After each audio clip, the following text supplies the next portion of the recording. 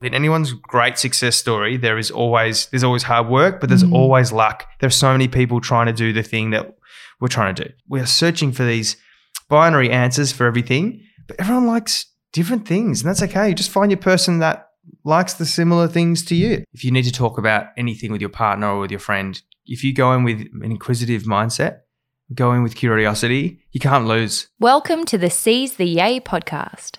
Busy and happy are not the same thing. We too rarely question what makes the heart sing. We work, then we rest, but rarely we play, and often don't realise there's more than one way. So this is a platform to hear and explore the stories of those who found lives they adore. The good, bad and ugly, the best and worst day. We'll bear all the facets of seizing your yay. I'm Sarah Davidson, or Spoonful of Sarah, a lawyer turned funtrepreneur who swapped the suits and heels to co-found Matcha Maiden and Matcha Milk Bar. Seize the Yay is a series of conversations on finding a life you love and exploring the self-doubt, challenge, joy and fulfillment along the way. Hope you're having a wonderful week, lovely neighbourhood. And to those of you I've been lucky enough to meet in person on the Keep It Cleaner tour in Adelaide and Auckland over the past couple of weekends, you have absolutely made my year. It is always such a pleasure to meet neighbourhood members out in the wild. We're heading to Perth this coming weekend for the final leg of Kick Tour this year. So hopefully I get to meet some more of you there. Please send me a DM if you're coming along. I don't want to miss any of you if any of you are going to be there. Speaking of travelling interstate, if anyone needs a little chuckle or a bit of extra yay this week, another random tidbit that happened in the past couple of days is I made one of my unhinged videos on social media, which you know I love to do, sharing what I think is the perfect analogy between Melbourne and Sydney, involving them being sisters, which A, went viral over the past couple of days, which is hilarious in itself, but B, sparked a comment conversation that was 1,000 times funnier, like literally thousands of people weighing in on how they see Melbourne and Sydney, or how they see all the other states and how they fit into the family tree of Australia. It's just so funny. It's better than Netflix. Just going through the comments is the best thing that's ever happened. So go and check that out if you need a laugh. But that is not my point for today. It's been a pretty busy time lately, obviously, but in the days that I was in Melbourne, I was lucky enough to catch the legendary Rob Mills to record an episode in celebration of his brand new book, Putting on a Show. I only got my advance copy about 24 hours beforehand, and I kind of thought I'd give it a quick once-over to prepare these questions, and then I'd go back and read it in more detail at a later time, but I could not put it down. I read the entire thing in depth in one go. It's such a fabulous and very much needed exploration of the average Aussie bloke, our shifting and sometimes distorted perceptions of masculinity, with Rob's beautiful knack for storytelling and personal anecdotes weaved throughout. There is a reason this man has been so successful in showbiz. He is warm, witty, vulnerable, honest, and open-minded, all of which comes through in the book. I'll let him tell you more about it himself, but we also get to cover the parts of his pathway that you might not have heard as much about, between the Australian Idol and Paris Hilton related headlines. You know I love getting into all the chapters we know much less about, and Rob was very obliging and a joy to listen to.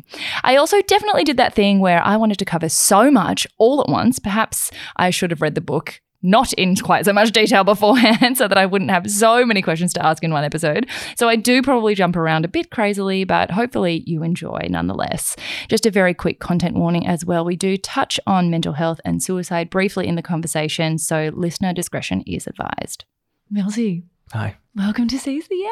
Thank you for having me. I've been watching from afar and it's delightful. There's a lot of yay in your world, a lot of yay lovely humans. I'm glad I'm now considered a yayer. A yayer? Part of the neighbourhood is how we refer to the community. Like a neighbourhood. I like that. Yeah, it's a good one. Yeah. You know I love a pun. I can't walk past one. Can't walk past an opportunity. It is such a privilege and pleasure to have you here. I've literally just spent the last 24 hours poring over your brand new book. I got a copy, I think 25 hours ago, and I was like, I can't wait.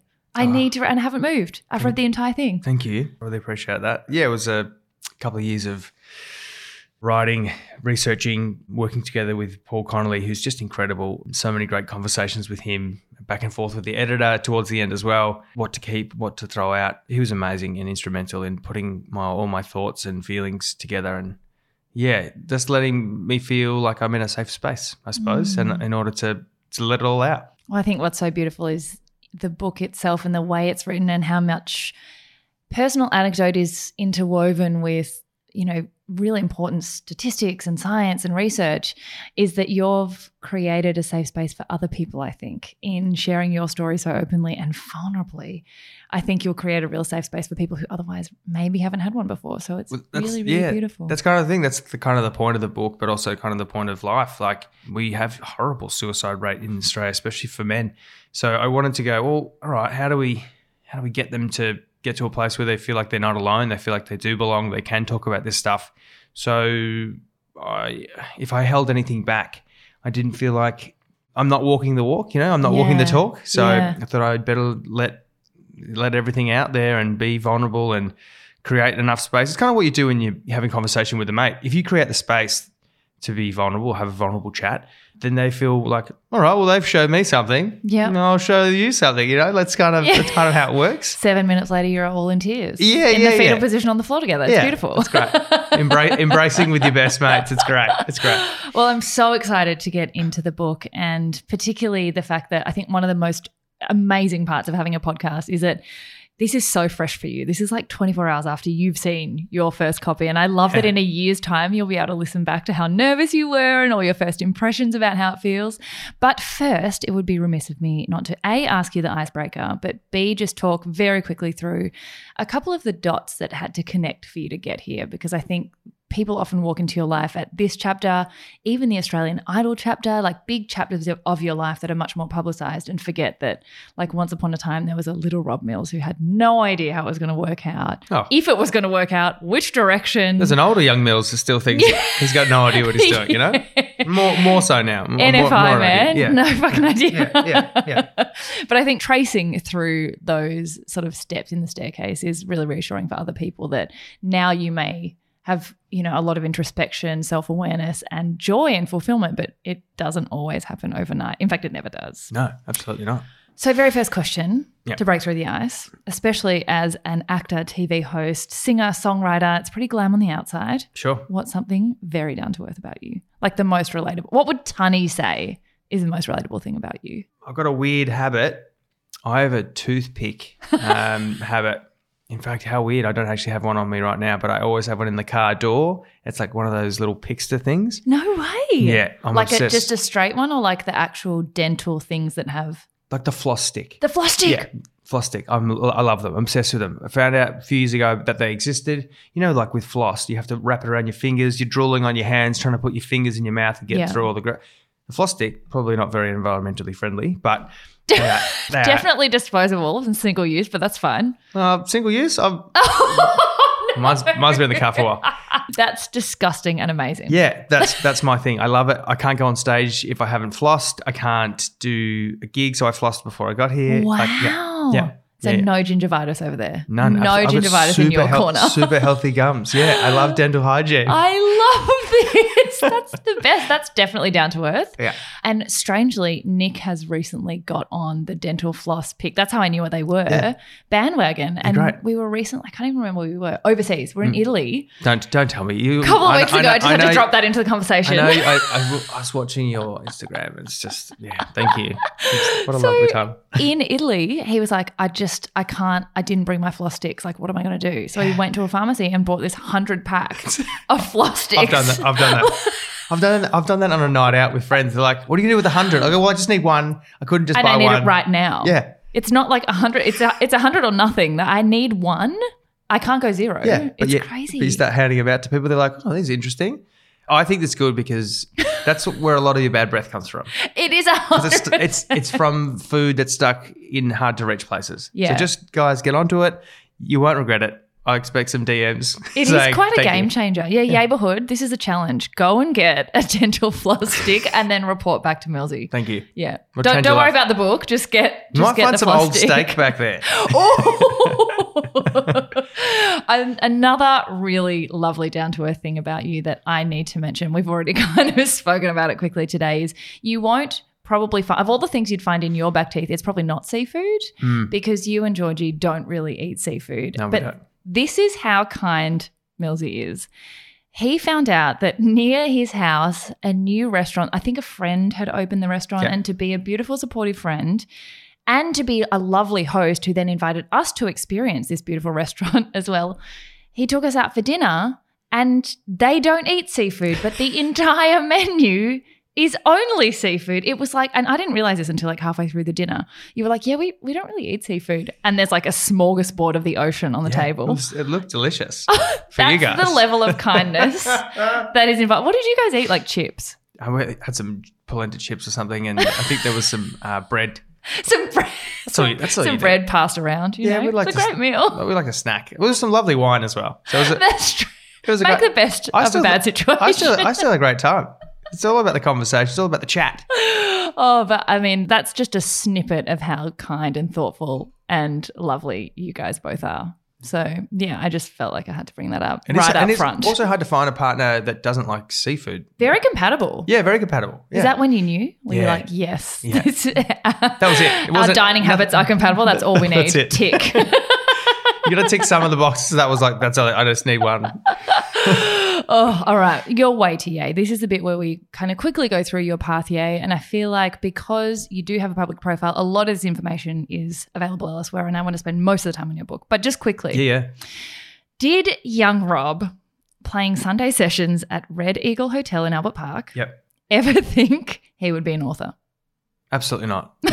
No, absolutely no way. Young Rob was 18, singing at the Red Eagle Hotel, the Monash Hotel, Notting Hill Hotel, Anglers Tavern. Yeah, Breakers in Preston. Yeah, I was singing all across Melbourne in my little cover band, whether it was acoustic duo, trio kind of thing, or we were in a full band as well. Cricket clubs and footy clubs. I never thought I would be writing books. Absolutely not. I just loved performing, I suppose, but I suppose it's not too far of a stretch. It's just storytelling, really, when you think of it. Singing songs, even when I was singing covers as a kid, I was always trying to find the story.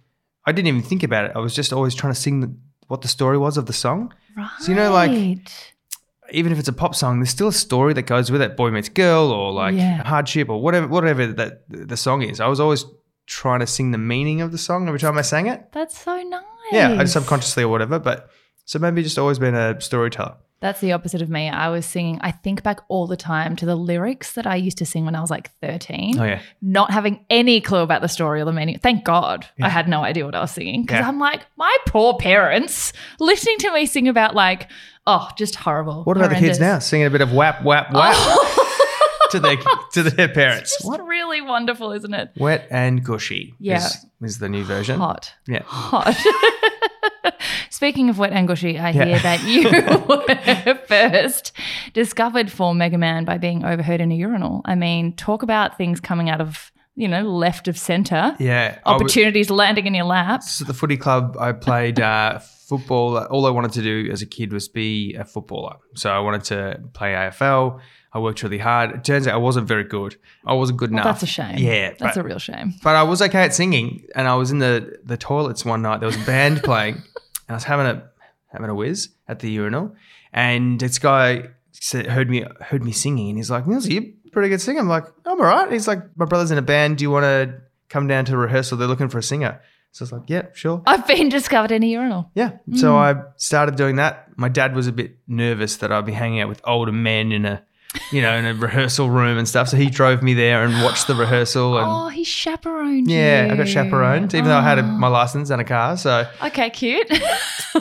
But yeah, so I did that for 3 or 4 years with those guys, and then then I did Australian Idol straight after that. Yeah. So one of the things I think is so interesting when you speak to anyone in kind of the creative industry who's an artist is that there are so many of us who begin in our younger years interested in music or performing, but it's very, very rare. In fact, there's so much active dissuasion against going into a career in that industry because it's so competitive, because it's not an obvious, straightforward pathway. It can be so hard. So very few people actually end up being able to make it a career. And I had no idea until reading the book that you actually started an electrical apprenticeship of all things. Yeah. But then have been able to obviously make this your career. So I think the thing I like to hammer home to people is that most people have dabbled in a few different things, but that also, even though there might be a hugely competitive industry or just a few places, like someone's got to make it. So how did you Yeah. get through? Did you have any dissuasion or people being like, that's going to be really hard for you? Or did you Yeah. just know that this was for you and you tried electrical stuff and then were like, no? So my dad was always like, you should have a trade or have a job behind you just in case the music thing doesn't work out. Mm-hmm. Although I changed schools at the end of year 10 to do, in year 11, sorry, to do drama and music. Turns out I got a D+ for my singing exam, so very much Like distinguished plus? That's not great. I got an E+ for my oral exam in music. Stop. I dropped out of drama at the end of year 11 because I didn't think I was good enough, and I felt like I got really nervous and I didn't want to put myself out there in front of people acting. Singing, I seemed to be fine, but for the exam, I didn't really work hard enough at all, like on the songs that I had to learn for the syllabus. And I learned a really valuable lesson through high school that you actually have to work hard to get results. Like, Oh, wow, that sucks. yeah, I didn't realize like It's that was a thing. My least favorite Yeah. lesson in life. It's kind of like you only get out what you put in. So rude. Oh, horrible. And I just had no work ethic. I hated school. Didn't really like it. Or not hated, but just didn't really like it. I Yeah. just felt like you had to go. Then I loved doing electrical work. I did it as a work experience kind of thing. So I went and did a pre-apprenticeship. I got a job. Then I found out I was terribly colorblind, which I sort of knew I was a bit colorblind. Right, yeah. So- and your brother was colorblind? Yeah. Wow. He wanted to be a cadet in the Air Force and didn't get into that because he was colorblind. Yeah, after being at Melbourne High. He was super smart and then just, I don't know, was a bit dismayed, I think, from not doing that and then didn't really try much at high school. I think I kind of did the same thing. It's like, what's the point? What am I doing? Yeah. Did heaps of jobs though after that, whether it was mowing lawns at like disused mobile service stations. I put up signs at the airport, the big advertising banners. I did that for a while. I was like, all my mates were tradies, so I just did landscaping work. I did carpentry work, plastering. Wow. Yeah, a bit of concreting. There's nothing that I haven't really, not one trade I haven't tried out. And then, I just kept singing on the weekends and the band was going pretty well. And a friend of mine said, do you want to try out for this TV show? Oh my gosh. So I was always gigging, I suppose. you yeah, know? okay. And Like in the background, you were still doing it. yeah, that was my thing. I was always gigging, but I was working like every day and then also working every weekend. So while everyone was out partying, I just worked, trying to save up for a house or something. Yeah.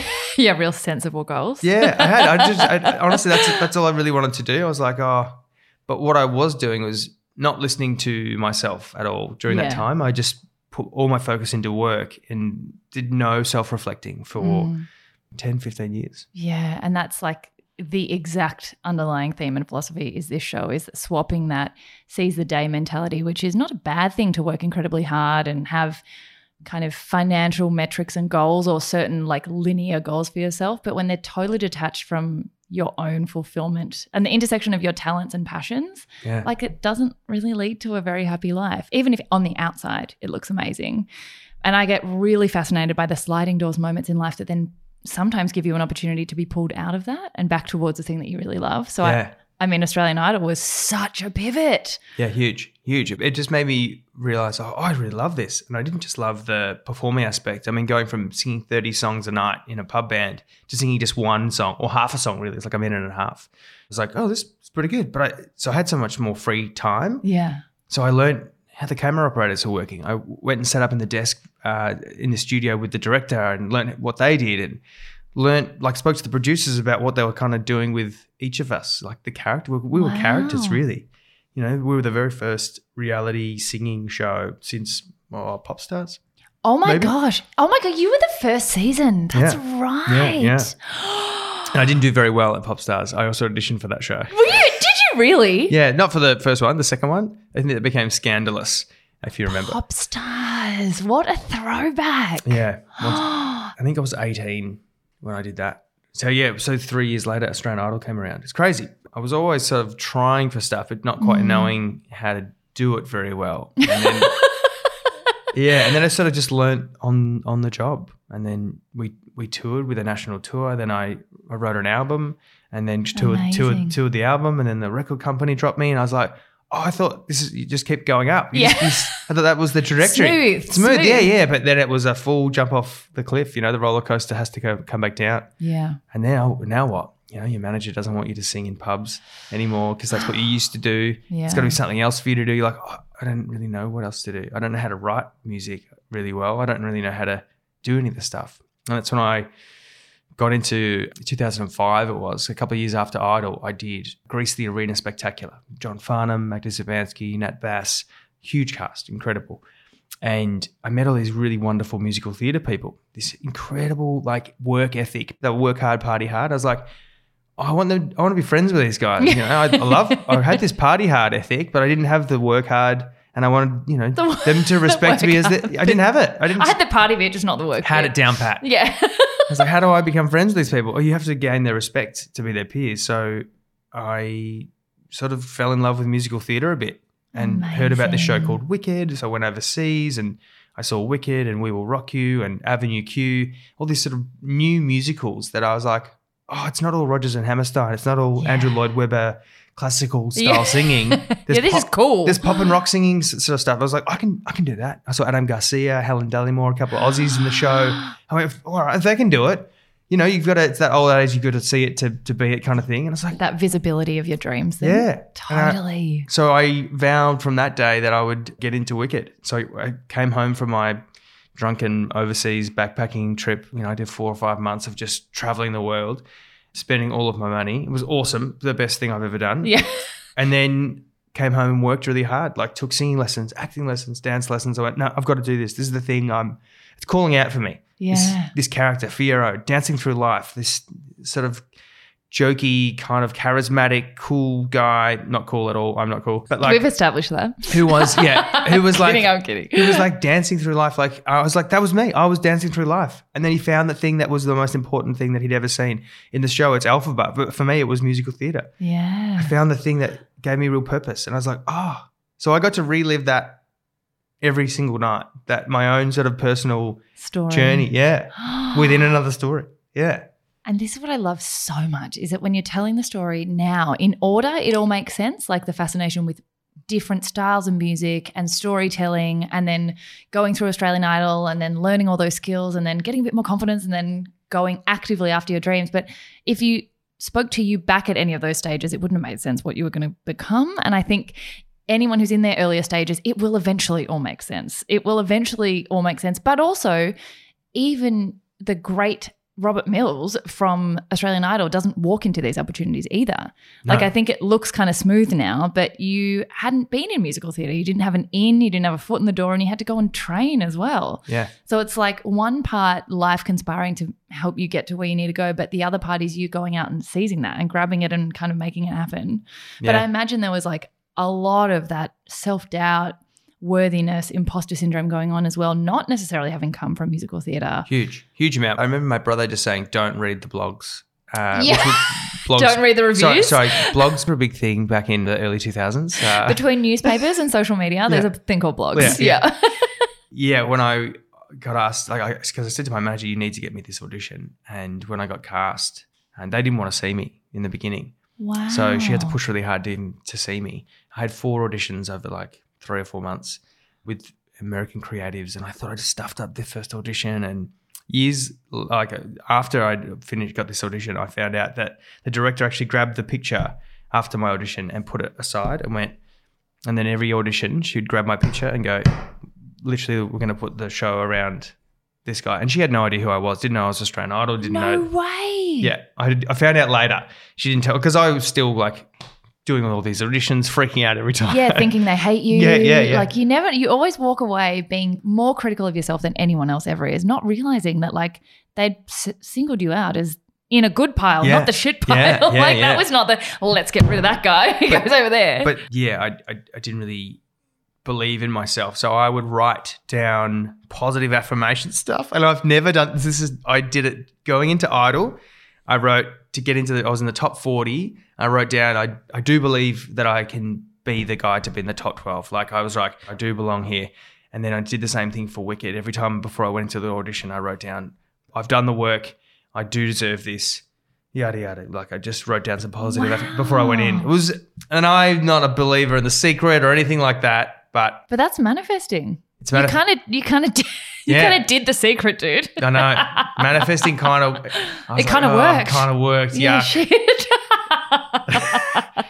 And it kind of does. I think manifesting is good as long as it's not diluted man, you still have to do the work as well. You can't just say it. And $1 million in my bank account. Woo! Yeah, that doesn't happen. You still have to do the work and to manifest it properly. Yeah, and I think that also there's an incredible amount of luck. I also have to point this out. Like there is so much luck involved in anyone's great success story. There's always hard work, but there's always luck. There's so many people trying to do the thing that we're trying to do. Yeah. And so much luck goes into it. But there is a thing my stepfather talked about years ago, and I don't talk about him a lot with much fondness, but I can still reflect on some good things. Phil? This is Phil. He said, the more I practiced, the luckier I got. Yes, I love that. It's good, isn't it? It's a good little bit. I also feel like you can see a lot of people position themselves where luck is going to strike, but then not convert it into anything. I think part of imposter syndrome and self-doubt, which is always a big conversation on the show, because everyone has it at every stage in their life. I got it right now. Is that, and me too, always, is that you attribute too much of your success to luck because it's easier to say, I was just lucky. But I think a lot of people get lucky situations or might have been in the same rooms as you or in the same situations and not used it. So it's not ever only luck. Luck will never get you all the way there. And I think people forget how much of them converting that luck into something is part of the story as well. Yeah, and as I said before, like doing the work beforehand, like all the experience of just doing gigs on stage at pubs or whatever, or setting up the cables or chatting to the crew. Like I know how much it means to put a big show together or all the things, all the elements. And I think that helps when you walk into an audition as well. Like having done a bunch of stuff, you've got a bit more confidence within yourself because you also know what it's like to not do the gigs, especially the last couple of years. Every night that I'm on stage at the moment, I'm like, how good is this? They clap. It's the only job in the world. They clap. It's the only job in the world where you finish your shift and people go, very good. I feel like we should bring in just an applause general rule. Like someone serves me a good breakfast. Yes, smashed avocado. It was applause worthy. Yes, thank you. I thought this I wanted to call this thing like a giving back kind of the gratitude kind of thing, but like a standing O. So what deserves a standing O? So like maybe it's someone at the register, doop, doop, just doing a great job putting them in the bags. You're like, standing O. Or doing it to the beat, like creating a beat as she scans it through. Yeah, but if it's a good breakfast, I will always like, thanks, chef. Like, cute. Give credit with appreciation. Yeah. Give credit with credit's due. We call that appreciation. Oh, this is good. Community. Yep. I'm taking that one as well. Well, you have obviously gone on to convert what I'm sure has been a lot of lucky circumstances to also a lot of incredible hard work, putting yourself out there and going through some ups and downs. Like I think people forget that the definition of an artist's journey is rejection. Like you are constantly facing rejection. You don't have the stability of like one job for 20 years. It just doesn't work that way. So there's so much hard stuff that goes on behind the scenes, but there's also so many highlights. Like there are too many here to list. You've gone from, I might do musical theatre to now being in Hairspray, which is why you're back in Melbourne, which is so exciting. But I think also I really want to use the rest of the episode on the book because it just is such an incredible, I think one of the things that's really beautiful is how much you've talked about storytelling and injecting what you've been going through in your life into the roles that you've played on stage. I feel like you've also done that in the book. It's come from the languishing that we all felt in COVID, the lockdowns, the losing the joy in most things, even for quite optimistic, bubbly, happy people. Yeah. And like sharing how you built that up, the introspection that it led to and the reflections on so much at the same time as you were actually experiencing it, I think makes it so powerful. So can you talk us through how you went from, okay, I've done the singing, I've done musical theatre, and now I'm gonna write? It came about after losing a couple of mates in 2020 to cancer. Fuck cancer for the fuck cancer. Fuck cancer. Absolutely. For all those who have lost someone, it's horrible. And then during that time especially, I don't know, I'm sure we've all been affected or know someone who was affected by not being able to get to the hospital to say goodbye, but not being able to go to the funeral to say goodbye or to grieve among your tribe. It was really difficult.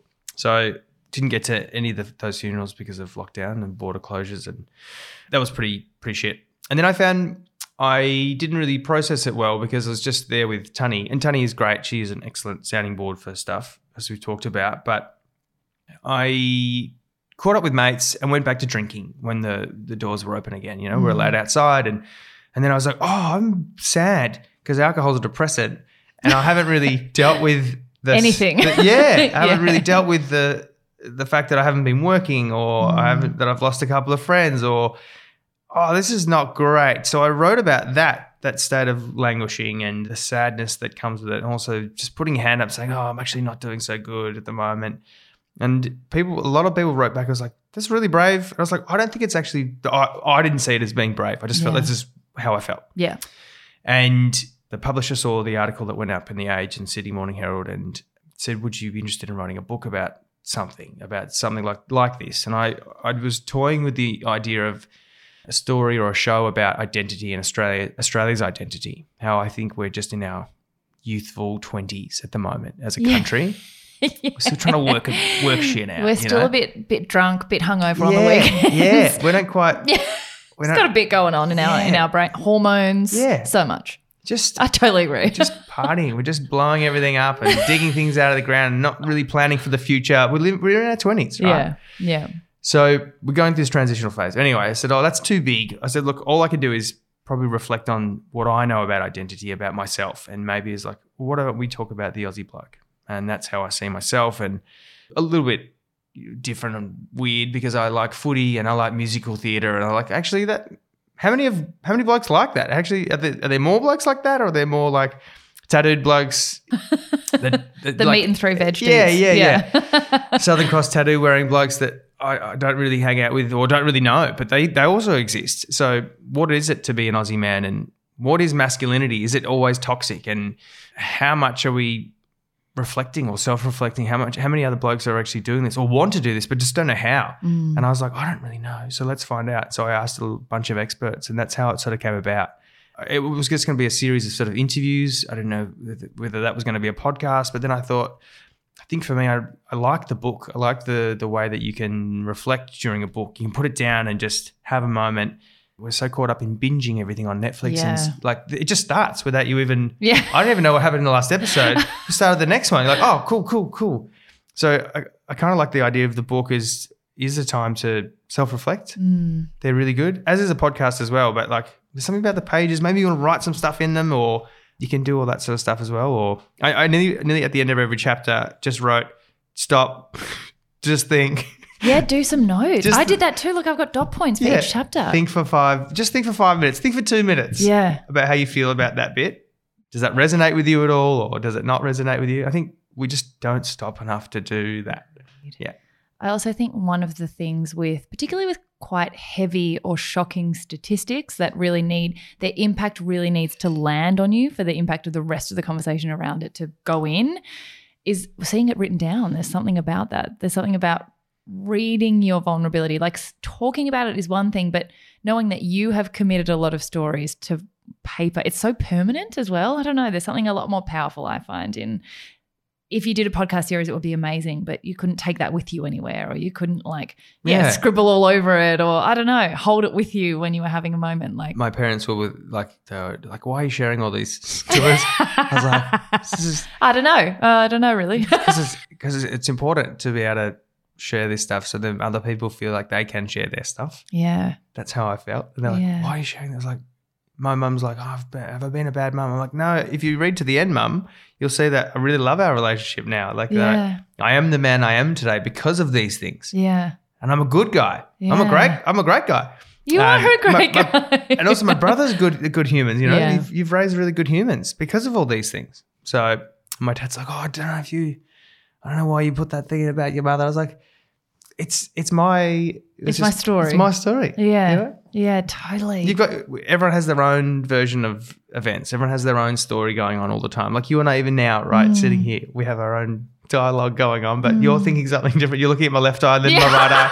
I actually wasn't doing it just then, and now I remembered that I do that. Oh, no. Oh, man. Well, I love that it started as a real investigation into sort of what's going on behind the bravado of the average Aussie bloke. Like there's so much bravado. There's like, I love you described it as the Tony Lockett, that plugger cross with a little bit less attractive version of Hugh Jackman. Like that's who we all envision, which it is. Like there's something so endearing about the Aussie bloke, the meat and three veg, there's just this beautiful picture that we resonate with a lot. But investigating whether that is actually who the majority of Australian males are. I think that was amazing as a starting question because I think it's something we don't talk about that much.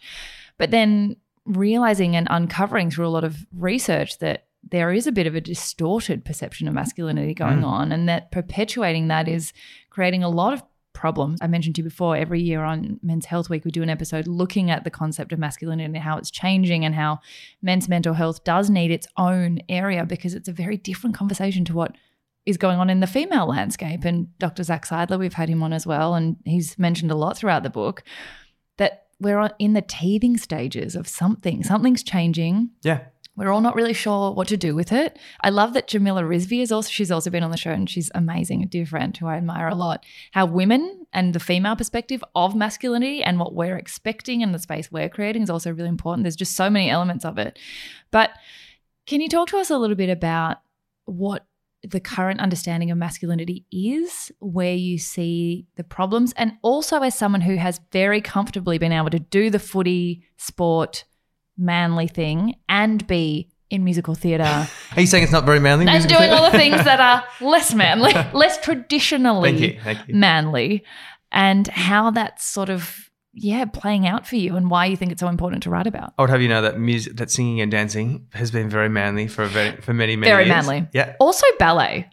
Talk about a good physique. Ah, great. Male ballet dancers. Oof. Harry Garside does ballet and Harry also Garside? punches holes in people. Absolutely. He was on this show a couple of weeks ago and I was like, this 8-pack thing, that's very masculine. Very masculine. He's someone who's definitely breaking down the stigma of mental health and blokes and what it is to be a man. I really like him. Would love to have him in the book, but I already had so many people. But he was definitely on the list. Hoping to get a copy to him as well. I think there's a hangover from our grandfathers and fathers. This sort of stoical bloke who doesn't talk about things, who goes to work, comes home, is raising the kids 20, 30 minutes a week. Like the wife does all the low touch method. Yeah. The wife does most of the nurturing and that sort of stuff. He does the disciplinary stuff. And that has shifted over time, like definitely over time. I'm talking about more of our grandfather's era. And I'm generalizing as well.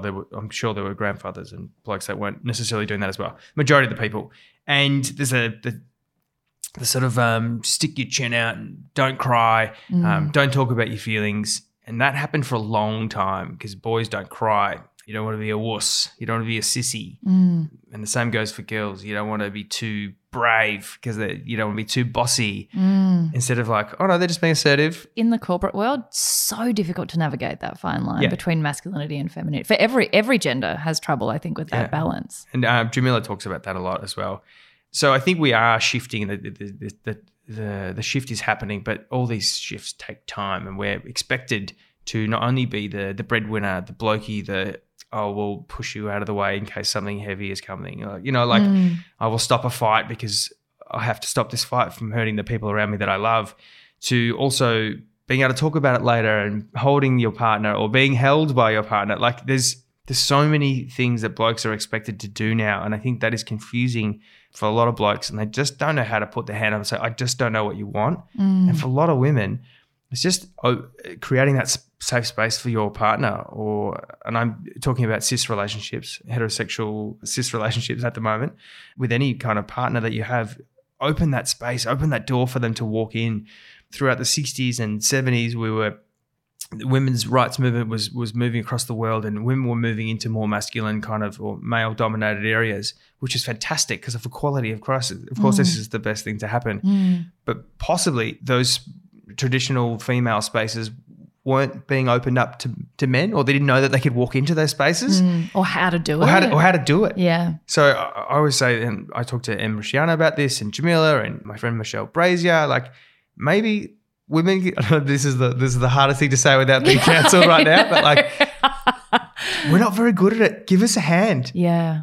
Like I know it's going to be like to take the high ground. You're like, we have been trying so hard, Rob, for years to just be equal. Yeah. And now you want our help? Like, yeah, just to, like, yeah. Yeah. Because that's That's how it works. That's how the world works. Like to get what you need, you have to help others. You have to be a bit more altruistic and not expect a lot back from it. But you will get so much back from it. Just open that door to the conversation. There are also a lot of women in cis relationships that are like, I love my man just being the breadwinner. Yeah. That's okay. Yeah. And I feel that almost those women feel a lot of pressure to be otherwise. To have to. Because they're giving up their feminism or something. Correct. Yeah. But like, if that's what you like, then that's what you like. And that's also okay as well. There's a massive spectrum. There is no black and white. There's so much grey area. We sit in the greys a lot. I think we're searching for these binary answers for everything, but everyone likes different things, and that's okay. You just find your person that likes the similar things to you. That's I think is the most important thing, is to open up the dialogue, have the conversation with your partner and with your friends about what it is that you like. Start with a Myers-Briggs personality test. At the very least. Yeah. Am I introverted or extroverted? Yeah.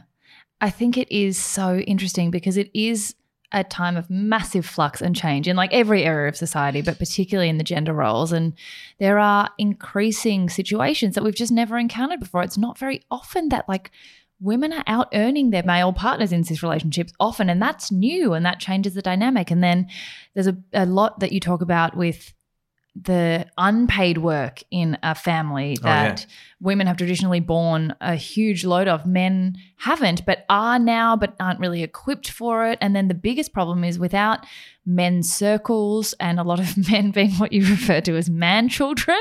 The man children. Who just haven't, like women do so much development through conversations, through women's circles, through just ventilating things with their friends and realizing and making revelations and all that stuff. And because of that traditional stereotypical stoic male, men are bottling everything, and then it comes out in rage. You have a big chapter on anger, a big chapter on suicide, but also behaviors like going to alcoholism and drugs for escapism, because it's like, what do I do with all these feelings? And I think, again, because of the stoicism, even once you are feeling that, men are not talking about it and then are not getting the help they need to know what to do about it. And it's because they feel weak. Yeah, it's a very difficult time, but everyone needs to be part of the conversation to redefine that masculinity. Yeah, because I absolutely, like, men need to open up more, and men need to have a bit more, be okay with having those conversations. And also, whether it's a female friend or a male friend or non-gendered friend, just to have the conversation or create the space for men. You have to build the trust. For a lot of women, I'm going to generalize here, you will have these conversations all the time, like you said, and you're having these revelations. We're not doing that. Like, I talk about the book, like, come home from chatting with my mates. You go to the pub and you've had a day maybe on the punt at the pub, and then you get home, oh, how's so-and-so? How's his wife doing? How are the kids? I don't know. We didn't talk about that. We didn't talk about anything. I laughed so hard at that bit where Georgie's like, how's he going? How's his wife? And you're like, I don't know. What did you talk about, dude? We just talked about like gags and everything else. We didn't really talk about it. But it's okay we definitely need that space. You need that banter. You need the place to go and have those chats. But also you just need to have the deeper more meaningful chats to the side. Gus Worland talks about, he likes the idea of 95% banter, 5% real chat. I would like it to be more like that. 10 to 15%. I know. I'm like, that's very intense. That's very intense. It's 5% chat. I'm like, oh, I'd probably like a bit more, like for blokes. But look. Bit more banter. Little bit. Yeah. Well, just a little bit more real chat. I would really like. Oh, wait. So wasn't it 95% real chat? No. 5% real chat. Oh, yeah. No, we want a little bit more than that. Yeah. I thought it was the other way around. I was like, whoa. No, he wants like 95% banter, 5% real chat. Because talking also about all your feelings and emotions, it's exhausting. We get compassion fatigue. It's like watching the news 24/7. You're just constantly giving out empathy to all the sad things that are happening. If you're constantly doing that to your friends, like that's exhausting. Yeah. I always feel sad, like for my psychologist or for my psychotherapist, for Paul, who I talk about in the book, who's amazing. Like, are you okay? Like everyone's are you? Everyone's offloading all this stuff on you. He goes, yeah. He goes, he's got his partner and he's got someone else he talks to. But like, I always feel like, are you doing okay? Like, is everyone offloading all this stuff? I feel like it's like John Coffey, like healing. You know, like you're taking all this stuff and you've got to release it somewhere, and then you're just like, you purge it out into the world. Yeah, I purge it out through tears. Yeah. So this is one of the things I did want to ask you. In your sort of journey, there's a lot of anecdotes from your own exploration of the spectrum of masculinity. And one thing I love, this is where your sense of humor comes in, that I love that it's like a lot of serious stuff, but also the lightness of your sense of humor is saying things like, most men would feel more comfortable disposing of a body than admitting they needed help, which is funny, but also very, very true. Like, I feel like it's funny until you realize actually probably no. That'd be, you say like, come and let's dig someone up. They'd be like, yeah. Yeah, mate, I've killed someone accidentally. I'll be there. I'll be there. Yeah. Deep chat? No, absolutely not. But it's true. Like that is often the bloke, because I think there's a few things that happen. We don't want to burden our mate with it, because we know he's already got other stuff going on. That's what the best thing about it is, going to see a psych, because then you can just offload to someone else. And you don't feel guilty. Like, I've paid you to be here. Yeah. So it's good. It's a good service. Win-win situation. It's like getting a rub down from the physio. It's same. Yeah. It's the same. But it's a rub down on your brain. That is exactly what it is. Yeah. It's a rub down on your brain. It is a rub down. And you're like, rub down on my brain. Feels so good. I feel so good now. Yeah. So we don't want to be a burden on our others. Also, there's also the thing of being judged by our mates. Yeah. There's the shame that I've felt this way, or that I've done something. So I don't want to tell someone, because then they'll think less of me. And this goes for across the board. This is not just men. But we hold on to our shame. We hold on to our grief, trauma. We don't want to talk about it, because we don't want to burden, and we also don't want to be judged by it. And that's not good. And that's what I'm saying, create those safe spaces so you can have those chats with your mate, because I guarantee you're not alone. A good amount of time is the good amount of the time that other person is definitely thinking the same thing that you have been thinking. Yeah, totally. Yeah. So one of the things I want to ask, and I don't want to give away too much from the book, because I think everyone needs to go and read it. It is so beautifully powerful in sharing some of the seriously worrying statistics really in the male landscape of mental health in particular, and possible steps towards how we can fix the pressure to be a certain type of masculinity, but also weaving in your stories. And I think a couple of times where it seems like that shame or that confusion have really kind of rattled you in your own relationship with your masculinity and yourself has been, one was a series of panic attacks when you were at like the height of Australian Idol. So it looked like the dream life on the outside, but was actually a big panic disorder moment, which I've had quite a few times, and they're so crippling and debilitating, but would love to hear about that. Yeah.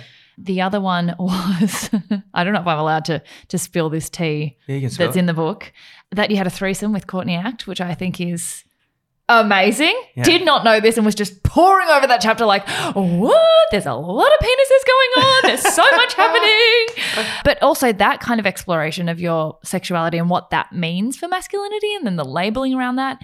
And then also how much, there was a whole chapter almost on the average penis size and libido and sex life, and why are all those things markers of masculinity, but talking about your feelings isn't? Like, I don't get it. Either do I, and that's why I wanted to explore it all. Like I'll go back to the start. So the first one is the panic attacks when I was doing Idol.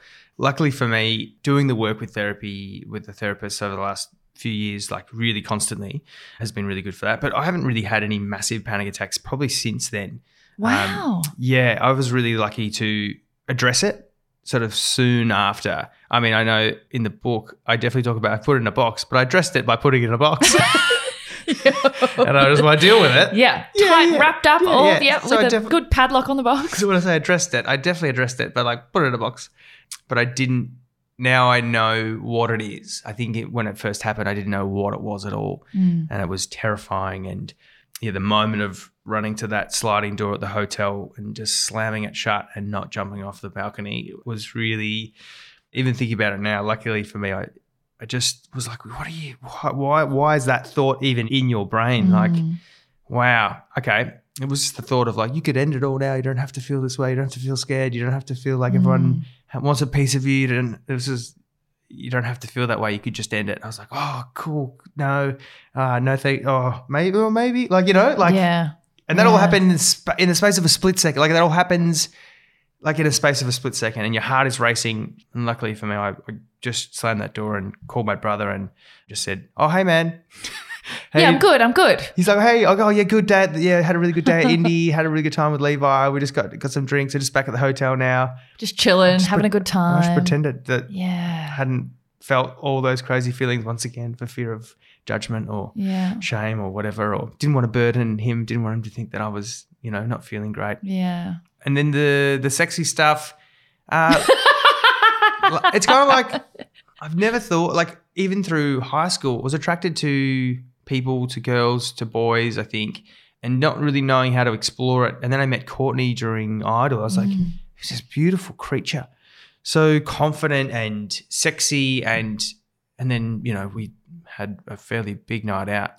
We did all the things, drinking and drugs, and back in the day, you know, I was a bit of a party kid. No. Oh yeah, I was a bit of a party kid. I'm kidding. I did a lot. But not so much. We did some things. Not anymore. I'm old now. And that sort of ended up in this kind of body on body on body. And I remember going, well, this is interesting. I remember waking up the next day going, okay, that was different. Cool.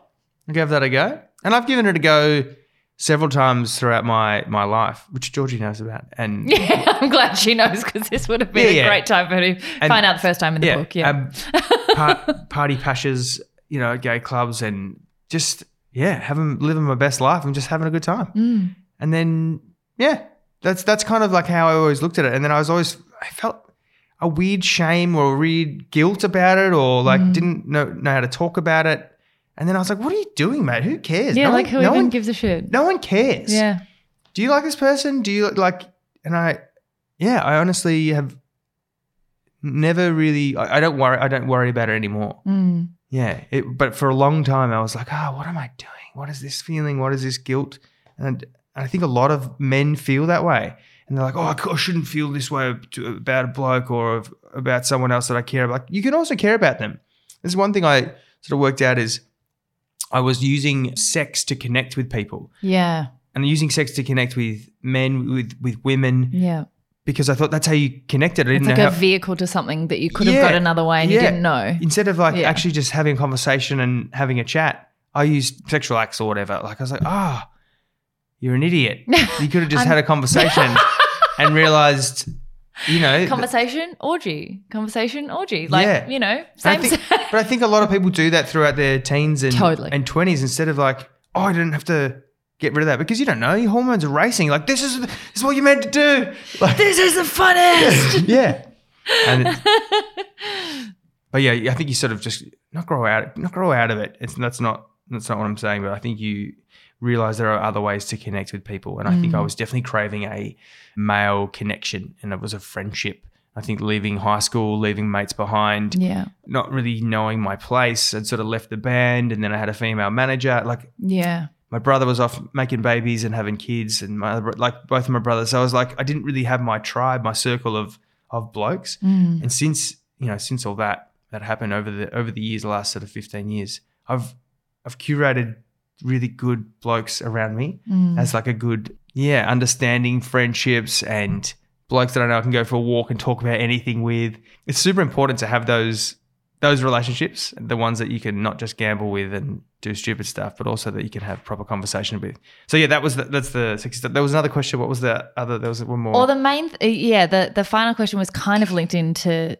You've actually led to it really nicely. Was the idea that you've obviously had in yourself a lot of like different interpretations of what masculinity meant, and it's tied in with different parts of your identity at different times, even in your sex life, like trying to figure out what that means. But that over time, now you seem a lot more comfortable with where you are and knowing that you can be manly, but you also don't need to like fit into all those things. We were talking about kind of why are the markers of a big penis, of sportiness, of tattoos, like why are all those things still quite present as markers of masculinity? I think that can be if that's what your partner is into, or that's what you're into. The most important thing, I talked to Georgia Grace. She's a sex therapist.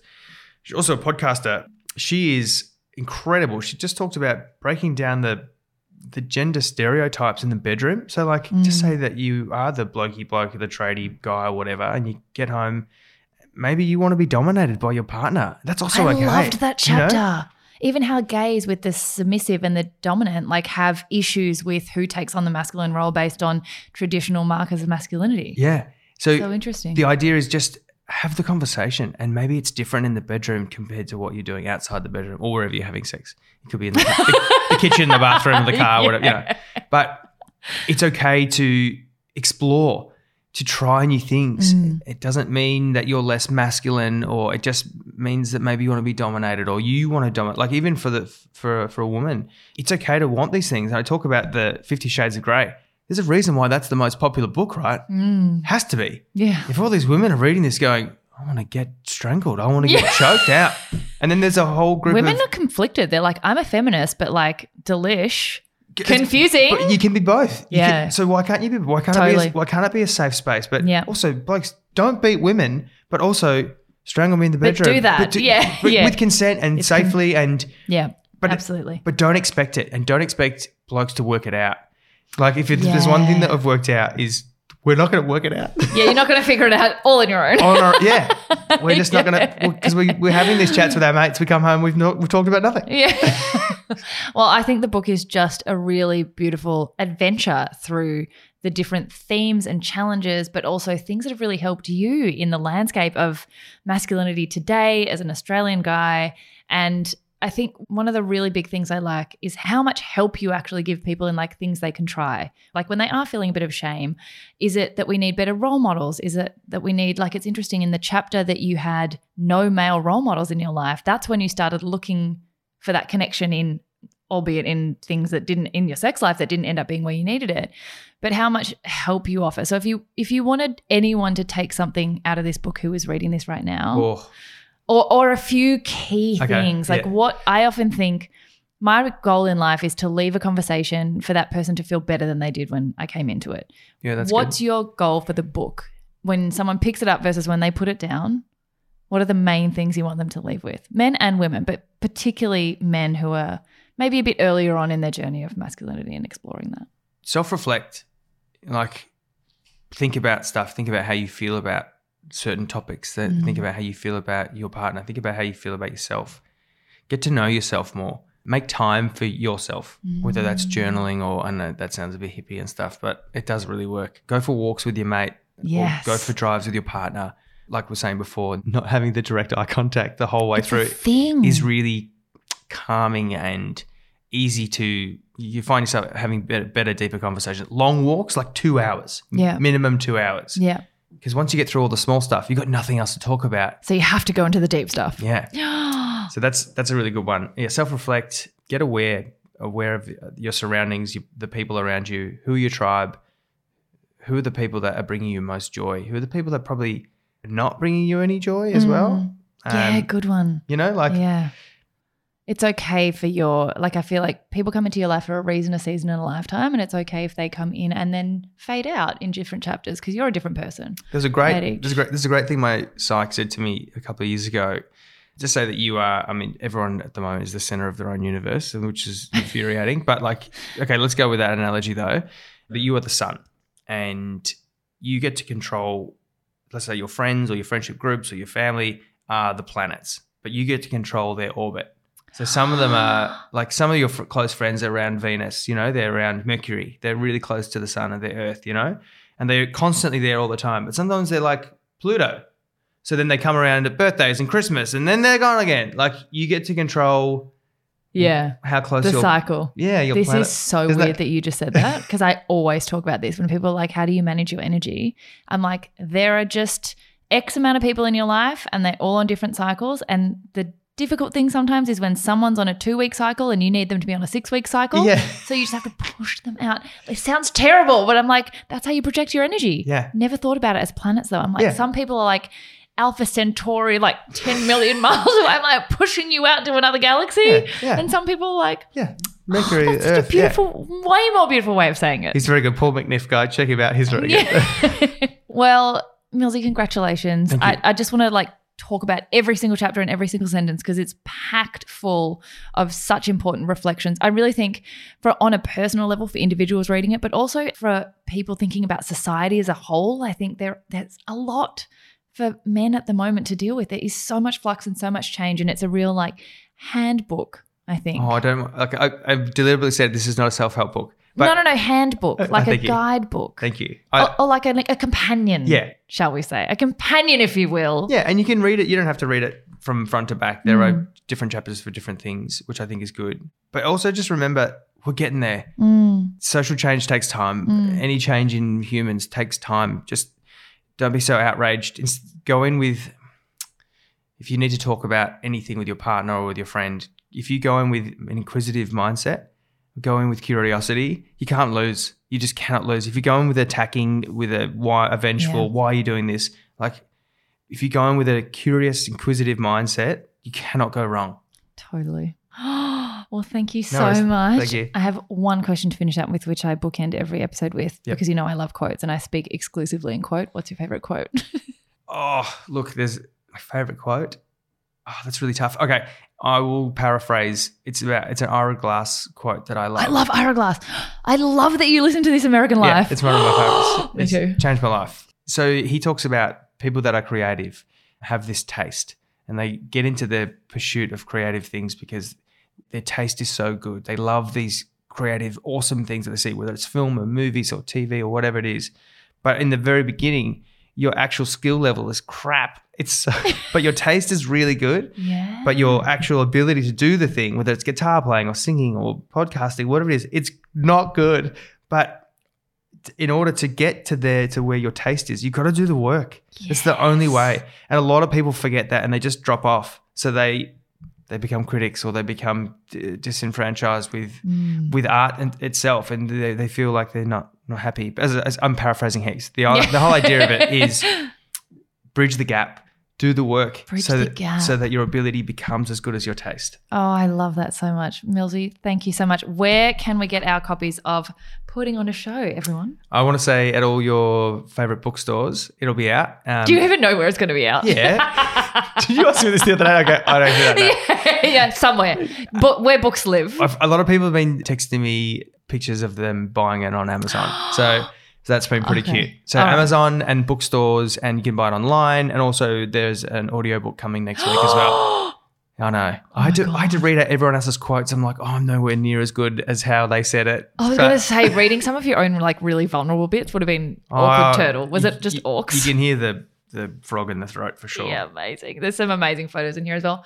The Paris Hilton era, which I on purpose didn't mention because I feel like every article about you ever mentions it, but it had to be done in the chapter. But There's far more compelling and interesting stories, I think, in the book than that. Absolutely. Thank you so much. Thank you for having me. Isn't Rob just the loveliest? If it didn't come across and I didn't rave about it enough, his new book is truly such a valuable contribution to the conversation about masculinity and how we need to redefine some of our outdated definitions of the concept. And I will pop a link in the show notes so you can grab a copy for yourselves. As always, please show him some good old neighborhood love by sharing the episode, tagging at Rob Millsy Mills and us so we can show our gratitude to him and also keep growing the neighborhood as far and wide as possible. I hope you are all having an amazing week and are seizing your yay.